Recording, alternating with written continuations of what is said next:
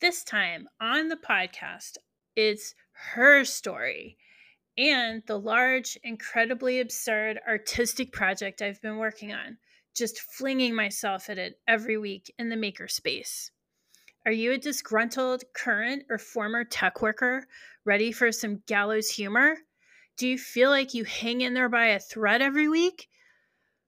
Are you trying to break into tech but feeling discouraged? Maybe don't listen to this. But there could be some lessons. There could be. Just don't do what I did. What's that? Let's go on with the show. Welcome to my world.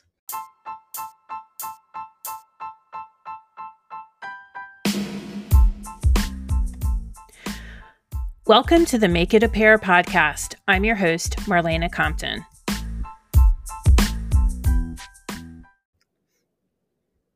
Okay, yes, I am happy in Vermont, but that doesn't mean I don't have regrets and thoughts about my tech career. Now that I've spent a couple of years post-move from San Francisco to Burlington, Vermont, to process that it's over and I'm not going back, I have thoughts.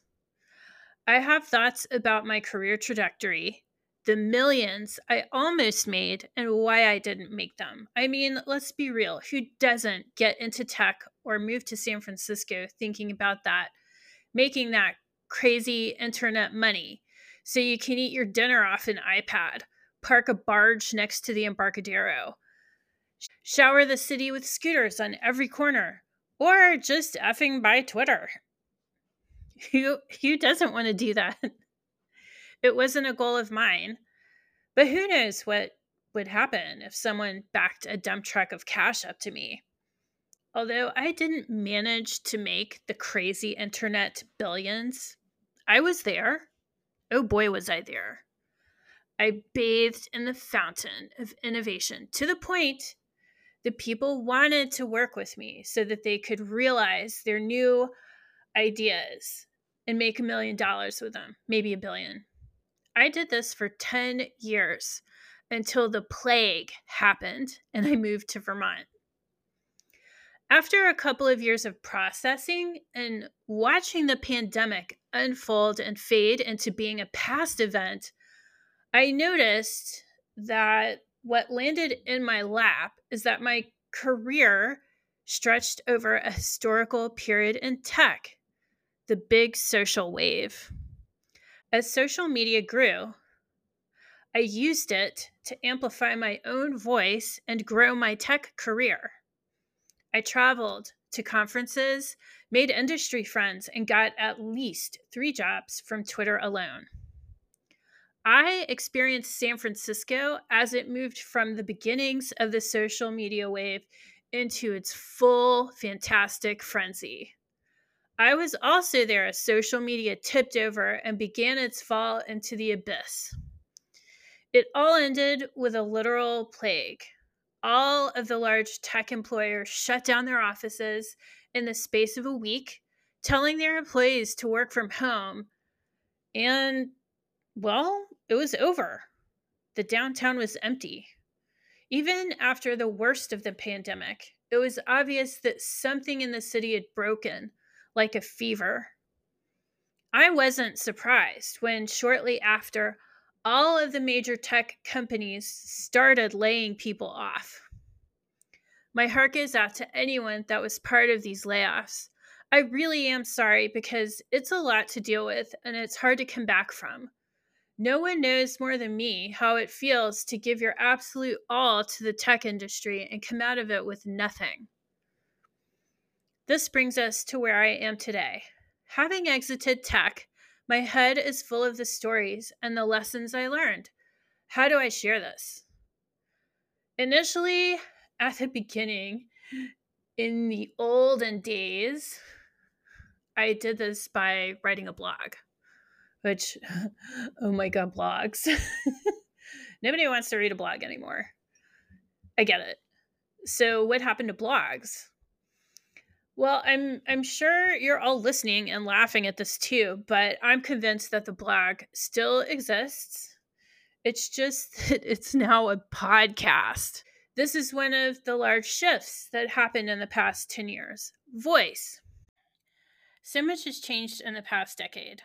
The demise of printed media, the bust of large chain bookstores, iPhone, iPad, everything, not just the phone, but all of these devices we now use every day, such as e-readers, fitness trackers, and even watches.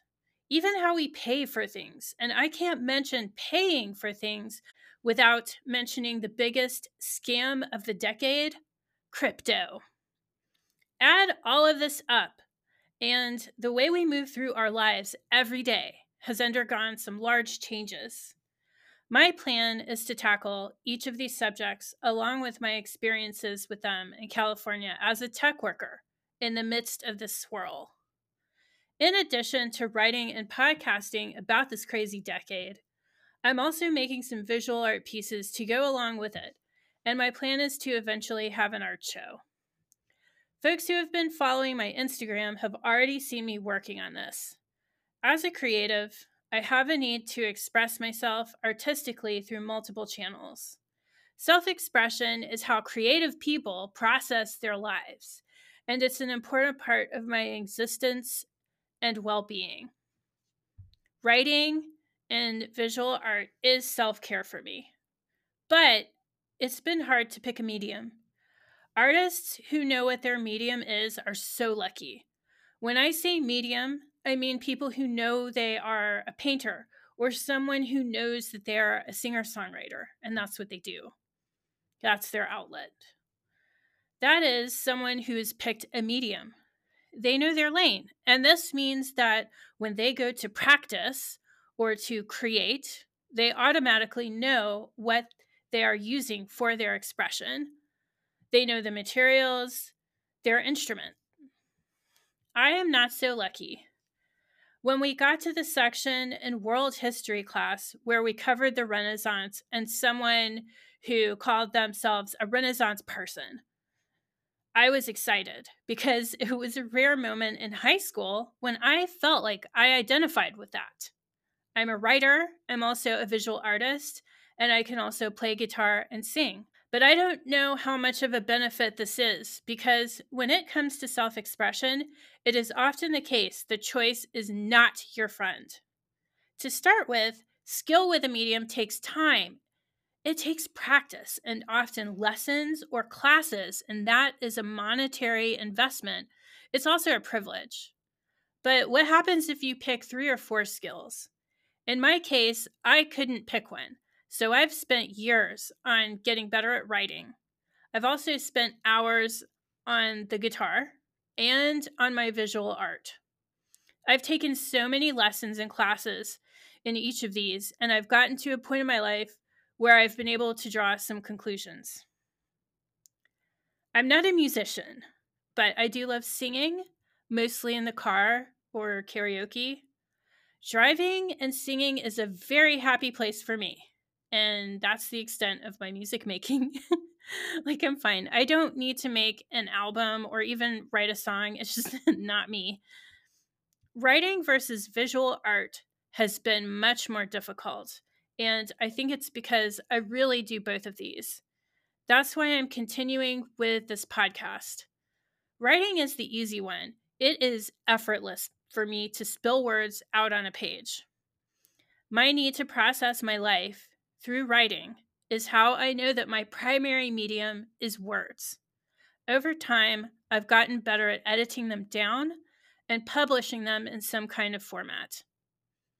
Visual art has been harder to understand and to place. I don't know if this is because of who I am or because of how my life unfolded. There was a time when I was taking drawing and painting classes. I took them in college, and I also took them after I graduated. But at that point, I really got in my own way. It's something I can talk about now, and I can have compassion for the confused 20-something that I was. That girl was really doing her best. She didn't have a lot of support. I was in my 3rd or 4th class with a drawing teacher, and I was actually getting somewhere. But then I started to measure myself against someone else in the class. There was this one guy who showed up in the class. So the drawing class as I said, third or fourth in a series with the same teacher, and I had progressed with mostly the same set of people in the class. But then this dude showed up. He was an amazing, talented artist, and it pissed me off. At the end of each class, the teacher gave us a homework. And this guy would consistently show up with a homework drawing that was ridiculously good. He was another broke young adult like me, and he talked about not having a lot of space to work in and getting chalk all over his room. Honestly, I think what incensed me the most was his willingness to totally trash his own room just to make a practice drawing for a continuing ed class. At the time, I was really struggling to fit my art practice into my room in an apartment I shared with a compulsively clean roommate. The pastels and chalk that is often used in drawing classes is crumbly, messy, and it just gets everywhere. Acrylic paint is also somewhat messy and it's permanent once it dries. I say this having had to literally scrape acrylic paint off of a college dorm room.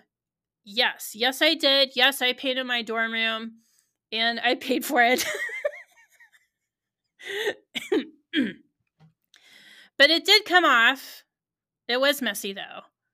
And oil paints take a long time to dry. And at the time that I was in this class, oil paints were mostly made of toxic formulas that stank to high heaven. My family is friends with one particularly successful artist who was kind enough to mentor me a little bit. She invited me over to her place to see the tiny studio she kept in a part of her bedroom. It reeked. It smelled so bad. She was using oil paints. And the smell was just horrible. A part of me died inside because I knew I didn't want to spend my time using paint that smelled like that. How would I ever be a visual artist if I hated using oil? I wouldn't even let myself try it because I was so afraid of the mess and I already hated the smell.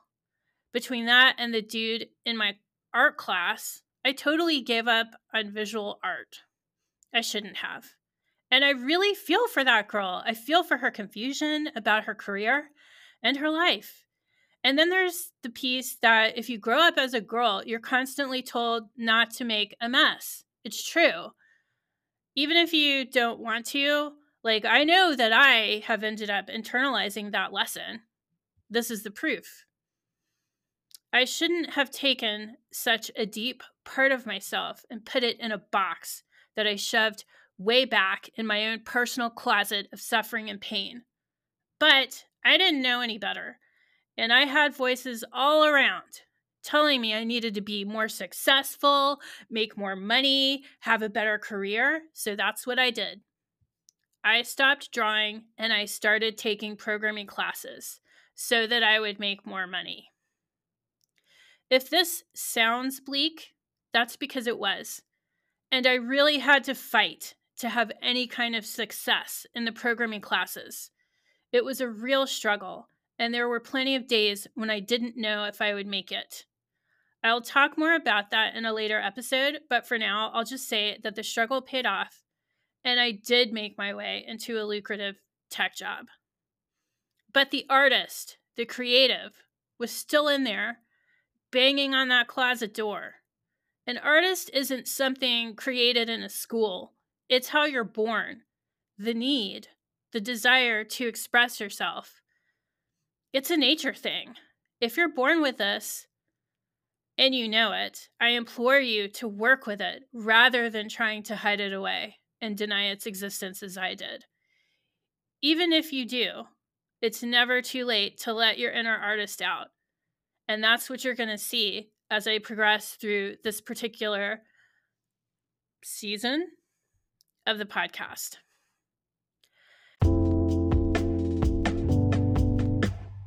So I've been using this metaphor about keeping my inner artist locked away. But lucky for me, she is also quite the escape artist and broke out a number of times. In the next episode, I'll introduce you to the super weird, super niche, and I mean that super niche area I occupy as a visual artist and letterer. It is absurd, but then so is the last decade in tech. See you next time. Bye for now.